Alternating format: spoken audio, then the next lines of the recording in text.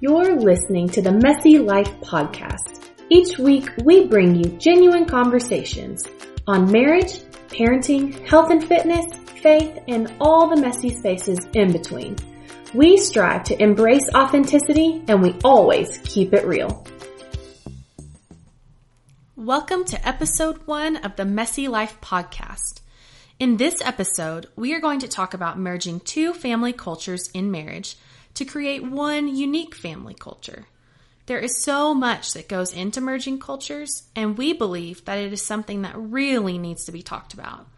Now, since this first season of the Messy Life Podcast is all about messy marriage, it seems fitting that I invite the most special person to co-host with me.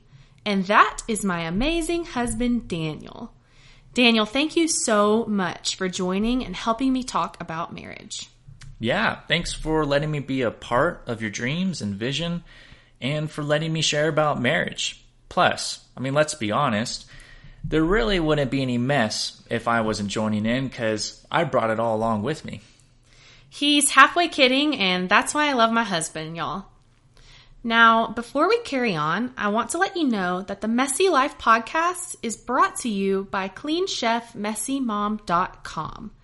Clean Chef Messy Mom is your go-to food and lifestyle source for clean eating and gluten-free recipes, as well as authentic conversations regarding all the messy parts of life, from marriage to parenting to faith to all the struggles that come with living a clean and healthy lifestyle. We cover it all. Head on over to CleanChefMessyMom.com for tons of resources and free downloads on all of these things. All right, so we are talking about merging two family cultures to create one unique family culture. What does that even mean? What does it mean to have two family cultures? Daniel, why don't you just elaborate a little bit on what a family culture is in the first place? Well, culture really encapsulates everything. It's everything from how you choose to raise your children or discipline them, or even your beliefs about faith. It could be how you choose to celebrate holidays. One family could have a massive party, and another family could do things totally different and be more like an ordinary day. It could be about conflict and how communication happens within a marriage, or parent to child, or child to parent, or even mundane things like chores. All these things are a part of the family culture that we each come from, and it's different from one family to another family. All these things are totally different. And so there's choices that we have to make when we merge two families into one and they create a new family. Yeah, I love that you mentioned the simple things that create culture, because the thing that was popping into my head is the fact that some families may own a television, and how they spend their Saturday mornings could be watching TV. And then you have other families that don't want to have a television and don't want to watch TV, don't want to raise their kids in that environment. And it's not that one is right and one is wrong. It's that they're both different. And when it comes to family culture and merging two family cultures, Daniel and I are really a great example of this, because we truly did come from two completely opposite cultures and backgrounds. Now, when Laura says we came from opposite cultures, that really is true. Our backgrounds could not be more different. Just the very basic facts that I come from a wealthier suburban neighborhood in Southern California, and Laura is from a super low income family and area in small town Alabama. That alone is enough to make for some drastic differences in our upbringing. It's so true. I remember the first time we ever hung out at In-N-Out, by the way, in California. We talked about Thanksgiving cultures, and we were both appalled at how different Thanksgiving dinner was in each of our families. And I still haven't experienced that, actually, honey. Your time is coming. You will get to experience it. Might I also just say that I remember that night when I took you there, we talked about Southern culture, and I walked away wondering, oh my gosh, do I have what it takes to be with this Southern lady? I don't know. What do you say, honey? I don't know. We're still figuring that out. All right. So you take that family, you take those different family cultures and you merge them, and they're already opposite with just being from different backgrounds. And that, like Daniel said, that alone, that's enough for it to make for some drastic differences. And then you take that further and you have differences in how cultures affected our upbringing. I was fortunate in that my parents bought me a car and paid for my education, while Laura's family often had to choose between hot water or electricity. And Laura was learning how to pay utility bills when she was 15 years old. And then another example, well, my family didn't really share our feelings as much, whereas Laura's family always spoke up if they had a problem with something. But that often meant that there was a lot of yelling involved too. So there's a mixture with both families. Yeah, it's really interesting. I think that is such a good example of something that was really different when we came into our marriage. That if I had a problem with Daniel, you better believe he was going to know it. And on the flip side, if Daniel had a problem, I had to dig it out of him. It was like, seriously, it was like digging for gold. I had to just be like, get it out of there to get him to tell me something. Oh, so you're saying all my problems are gold? I should probably retract those words. Anyways, the list really does just go on. There are so many ways in which we were raised so differently, whether for good or for bad. So as you can see, we really had a lot to work with. We had a lot of options. And that really did place us in a position where we were not able to ignore these differences or neglect to figure it out and what it looked like to merge our two lives together. We had to really look at our lives and decide what would it look like moving forward. Luckily, we were so blessed to have an amazing couple from our church. I'll just give them a little shout out. Their names are Pep and Angie. They're super amazing, and they spoke into our lives because they had a similar story, I believe, in that they came from two very different family cultures. Am I right? That just very opposite backgrounds. And they spoke into our lives and told us that when you're joining two lives, when you're getting married and you're becoming one, you get to step back and evaluate both family cultures, and you get to pick the best from all that you have experienced in your life so far, and you get to leave the rest. And there's no shame in leaving the rest. You get to choose what family culture you want to create moving forward.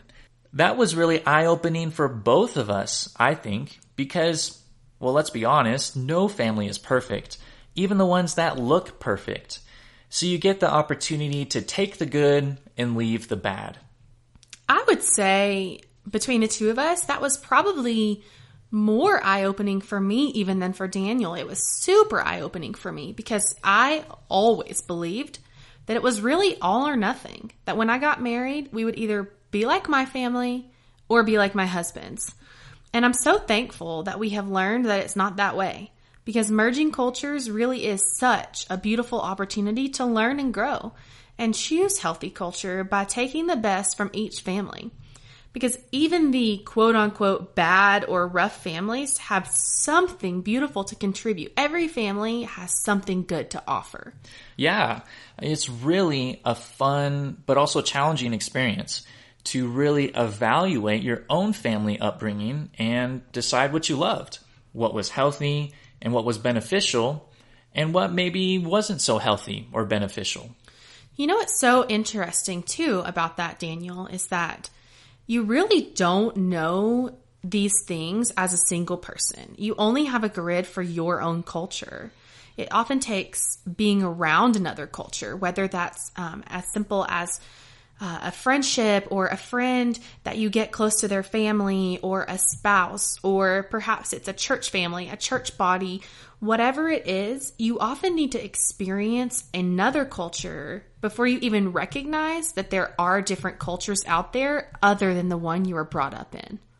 It's so interesting, really, because it does require you to think beyond what you've been taught or what you've experienced so far in life.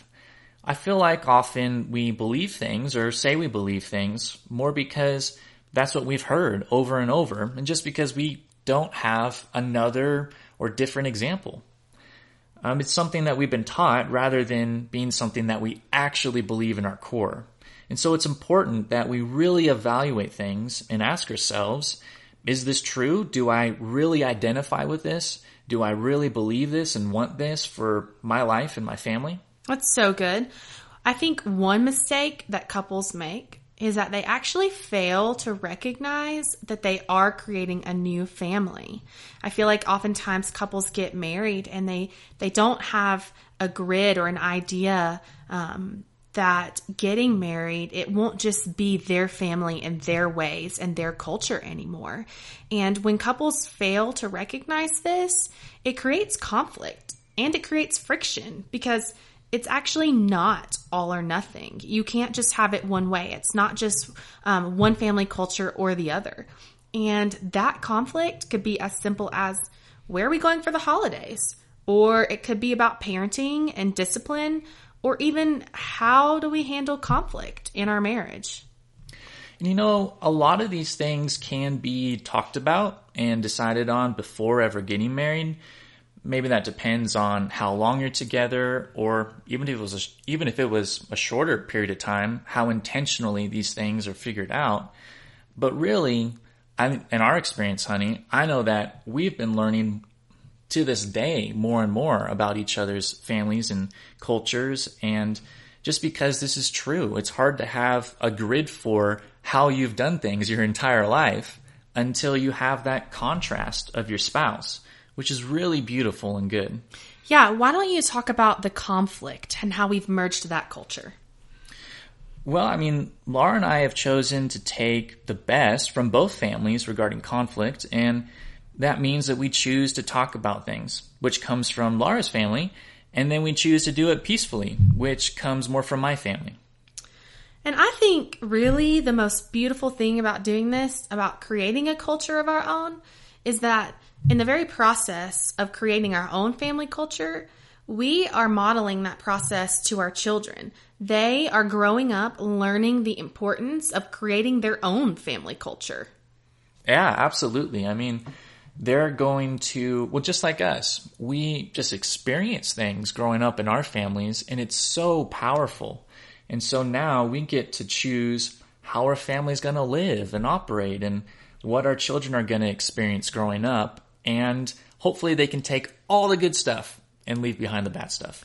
And you know, it's a valuable lesson for us now to realize that just like we are taking the good and leaving the bad, our children should have the opportunity and the freedom to do that as well. And we should not be angry at them for doing that, because that is the culture that we are creating. We are creating a culture in which our children know that they get to create their own culture.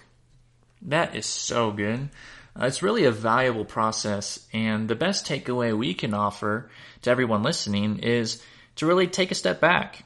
Whether you're just now getting married, or you're a newlywed, or you've been married for 10 years, and examine your family cultures. It's kind of a never-ending process.